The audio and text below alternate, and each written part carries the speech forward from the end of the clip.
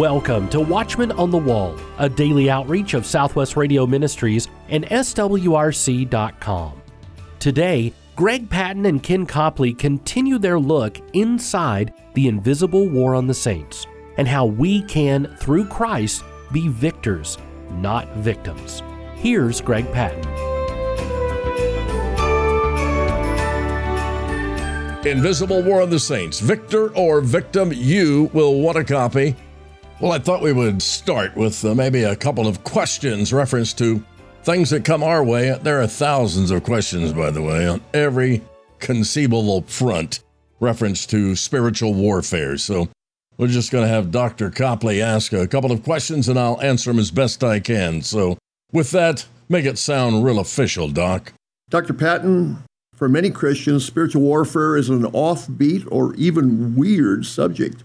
Some believers do not even accept the idea that Satan or his demons exist, or that they possess any power to attack and afflict us in this age. What do you say to that? Doc, knowing you as I do, it had to be hard for you to even ask that question. Let's get to it here. Actually, I think we could answer this in one word. Unfortunately, it's called ignorance. Seriously. Tragically, when it comes to the invisible war on the saints, Christians are big on ignorance. In my meetings, when we talk about this, I hone in on two areas. Number one, this thing of ignorance. The Bible says, do not be ignorant of his devices, Satan, the demon's devices today. The question has to be, if you are ignorant, then what's going to happen? The other one is Ephesians 4:27, give no place, no ground, no territory to the enemy. Again, the question has to be, if you do, what's the consequence? Probably not 1 in 10 believers would identify Satan and his demons as a real enemy, much less know how to fight that enemy. The average Christian is oblivious to spiritual conflict. The average Christian does not possess that vital life-saving information on how to overcome Satan, how to overcome these demonic forces, how to get victory in your own life. And consequently, the enemy uses even born-again, spirit-filled believers as his emissaries to destroy the very work of God and things that we're trying to do. Did you get that? If not, let me say it again. The enemy uses believers, and that's exactly what happens in so many churches, if not the majority across America. Satan is real. He is alive and well, and he is doing battle, whether we realize it or not. That's a very short answer, but it's elongated and gets more intense, really in a whole chapter of Invisible War on the Saints. Okay, here's another one. Is spiritual warfare a common occurrence for Christians, or is it simply a scare tactic to keep Christians in line? Well, the answer there with Bible, God's not given us a spirit of fear. Nope. Love, power, sound mind, but most people, first confronted with spiritual warfare in any degree, it is frightening. And again, that's where truth, knowing the truth, will set you free and put you in command with the authority of Jesus Christ. I believe every church, several people, every church, small, big, has some problems. How to deal with those things, that's the problem, because most do not know how to deal with it, so people go on suffering. Maybe I've got a mental problem. Maybe it's just me and sin. We'll talk about that one later. Scare people. Who wants to scare people? We want to help people. Jesus Christ said that he came to set the captive free, heal the brokenhearted. Tell me that's not happening in your church, maybe in your family, with different folks that you know. How can you help them? Do you want to? See, I think here's the problem. We talk a good story, but we don't know what to do. I was in a church with a pastor nationally known. Talks on all the major topics, from prophecy and everything happening in the world today, Satan and his demons. And yet more than one family came to me during a meeting and said, hey, we brought this to pastor's attention, and for whatever reason, never followed up. Said that he would, but never followed up on it in helping us. Well, again, either the pastor didn't know what to do, or he was afraid to do anything. Again, that's what we got to get over. We got to be able to help people and give them proper biblical instruction on how to win this invisible war. I know what you're going to ask next. What dangers do you see in studying spiritual warfare? What dangers do you see in not studying spiritual warfare? Well, I know you share these thoughts with me, Dr. Copley. I say it all the time. You stare at Jesus Christ. Focus on Jesus Christ and glance occasionally at the enemy. When I first was confronted with demonic spirits and the head demon called Abaddon in the young woman I was working with, I was at a total loss. Read 119 books on the topic of spiritual warfare, starting with The Adversary and Overcoming the Adversary by Dr. Mark Bubeck. We became friends and went out to his meeting, attended by thousands in Sioux City, Iowa. What a great ministry he had, and even though he's gone to glory, is still having through his books on spiritual warfare. But the problem can be is you go to seed on that thing like anything else, and it just overtakes you. At one point in our ministry, my wife asked, do we have to just keep at this? Maybe we just need to stop. She was talking to me. Maybe, Greg, you need to stop working in this area. There's so much pressure. And a lot of that was my fault, came about with working in the flesh in some areas, and again, being ignorant of his devices after studying. And now we're down the thing here, 4 decades down the road here in spiritual warfare. I'm at real peace in being able to assist people. It's just like anything else, just another tool in the spiritual toolbox. Every pastor, every evangelist, every missionary, anyone working in Christian service should have at your fingertips. And the more you work in it, more peace comes knowing that really it's the authority and the power of Jesus Christ, not you. You're his instrument. And with that, you'll sleep very well at night as you help people. And let me answer the second part to your question, the danger of not studying and working in spiritual warfare. When I met that university president that called me an opportunist and a charlatan, told me that if I didn't stop this, my ministry could be destroyed. Not only that, I could lose my family and we could all lose our lives. Well, boy, that's pretty strong. But even then, in my mind, I'm thinking, well, this isn't right. And I just decided we're going nowhere. I thought this brother was going to help me. Many pastors thought that he was going to help me, and he refuted about everything that I had said and done to this point in my ministry. I ask this oftentimes on Hello World, what in the world is going on? That's what I was asking. And here's the problem. I ended our conversation with Dr. Blank. I like what I'm doing for the Lord better than what you are not doing for him. Never spoke to this man again to this day. Isn't that sad? I see you have a whole big sheet of questions there. Let's ask the big one. Preacher, do you think a Christian can be demon-possessed? We get that, as I'm sure you do, Doc, constantly, and no, absolutely not. But it's an amazing thing. People accuse me of that, Pastor Patton, Evangelist Patton believes you can be demon-possessed as a Christian. Never have I said that. I am possessed by Almighty God. The Holy Spirit is in me. No, I'm a possession of God, not the devil. But here's the problem. When people begin acting like they are unsaved or acting like they are possessed, then what are we going to do? How are we going to deal with it?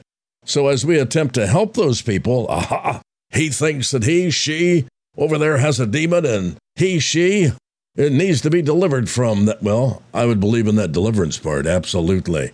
But here's how I answered in brief. And again, it's in the book, The Invisible War on the Saints, at length. The major question I continue to ask, if God says give no place to the devil, what happens when you do? Did you get the coronavirus by any chance? Have you ever had the flu bug? And, well, that's a silly question. Have you ever been sick? You had the flu, okay? Did it possess you? No, but you had the flu. My answer is pretty simple here. I think you can have a demon. It doesn't possess you, but it can control you, including your very vocal cords. Well, I've been spoken to by many a Christian minister and Christian worker in a voice that was not their own. Now, the answer some would give, well, that person simply was not saved. How ridiculous is that answer? Of course they're saved. They have a demonic problem, and they need to get some help. So I answered that, Dr. Copley. Now, What would your response be if someone said, Dr. Copley, can I be demon-possessed? I'm a child of God.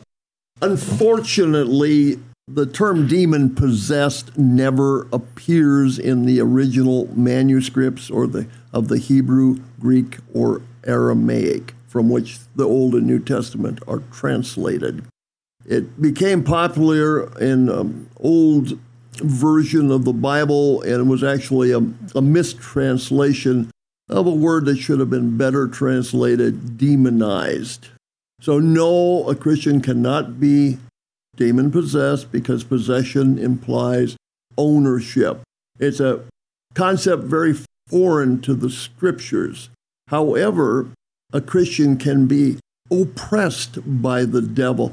We have a lady that was in the book of Matthew. She was bent over double. She was a daughter of Abraham, and when Jesus cast a spirit out of her, she was immediately healed.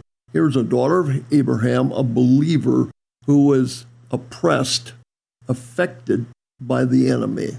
In spiritual warfare, it's easy to get off track, to think we're alone. We're out there playing the Lone Ranger, and it's up to us to succeed or fail.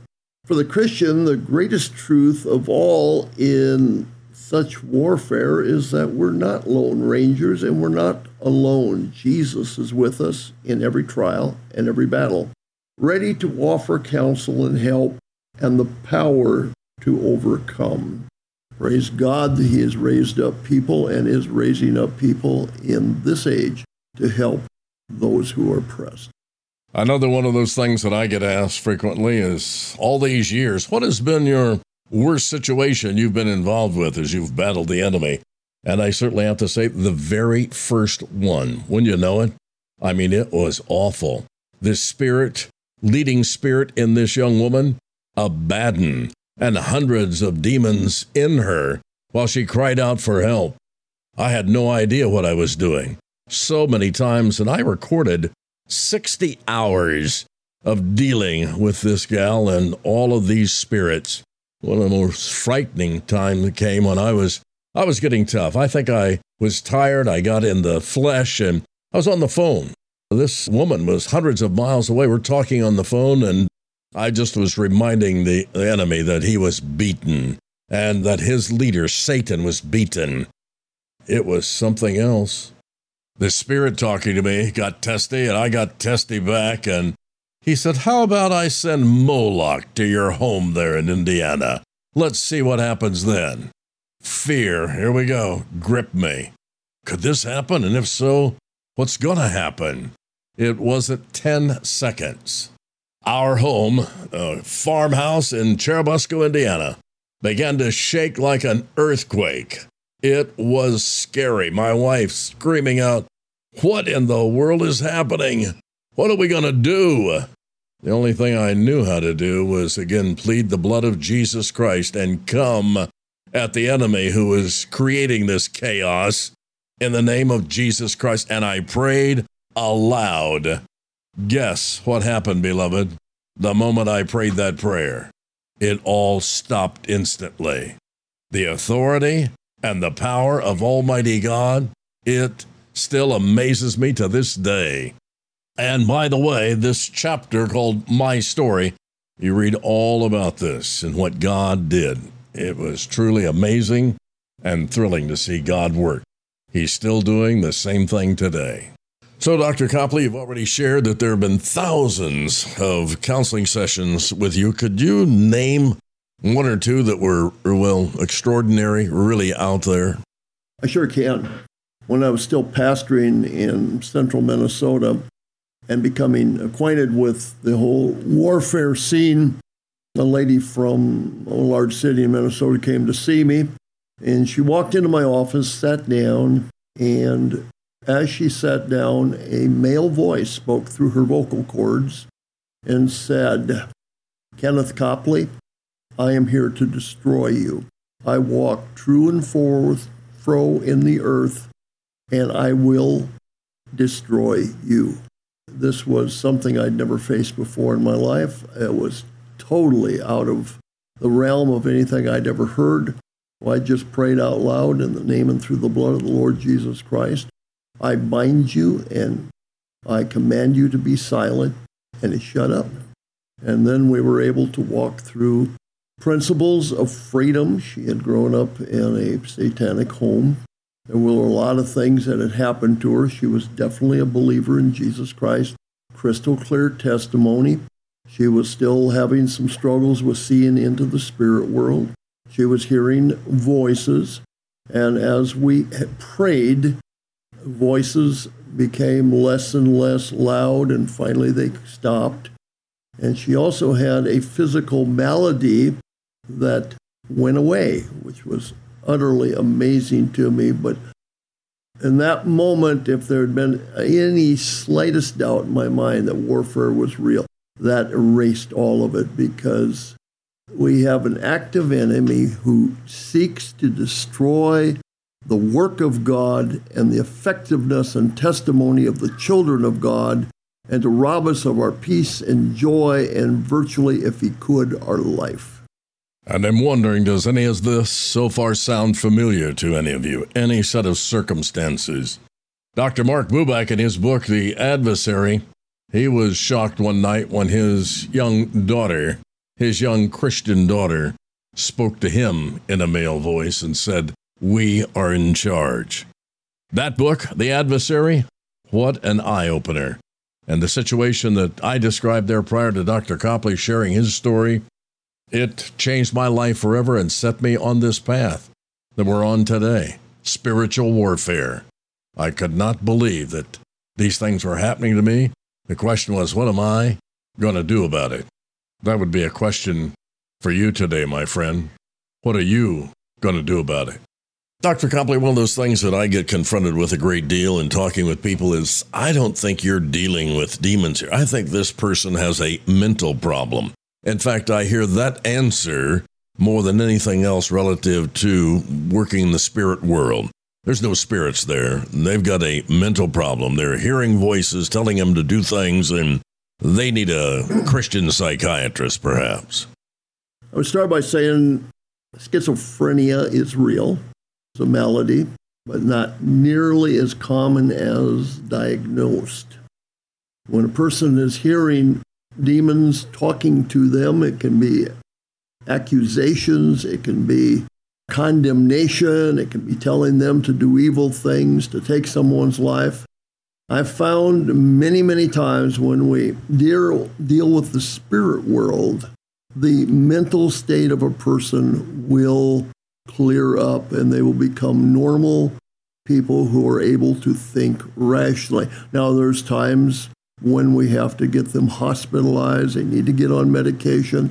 I don't discount that at all. Another area is severe depression. I've seen times when people would deal with huge fears in their life and overcome them, that they would return to being able to live a normal life and return to being able to do normal functions. I think there is a lot more demonic activity that is diagnosed as being a mental illness than people would know. And that's one of the problems pastors have. They're too quick to call the police, or they're too quick to call the hospital, and not quick enough to call upon the Lord. I'll give you an example. Pastor called me and was having problems with a woman who was having fits of rage, and she would cut herself. And he felt that probably she was insane, but he asked, could this be something else? And I said, sit down with her, pray, bind the enemy, triple chain him, tell him to be quiet, step aside, and pray to the Lord and ask God to show her what's happening in her life. And the Lord did. He brought to her conscious mind some events that had taken place that had traumatized her, some people she needed to forgive, some lies she was believing, and God brought her to freedom. 99% to what you've been listening to on Southwest Radio Church this week is found in the new book, The Invisible War of the Saints, by yours truly. It's such a joy to be able to share with you and help you, my friend, in troubled areas of your life.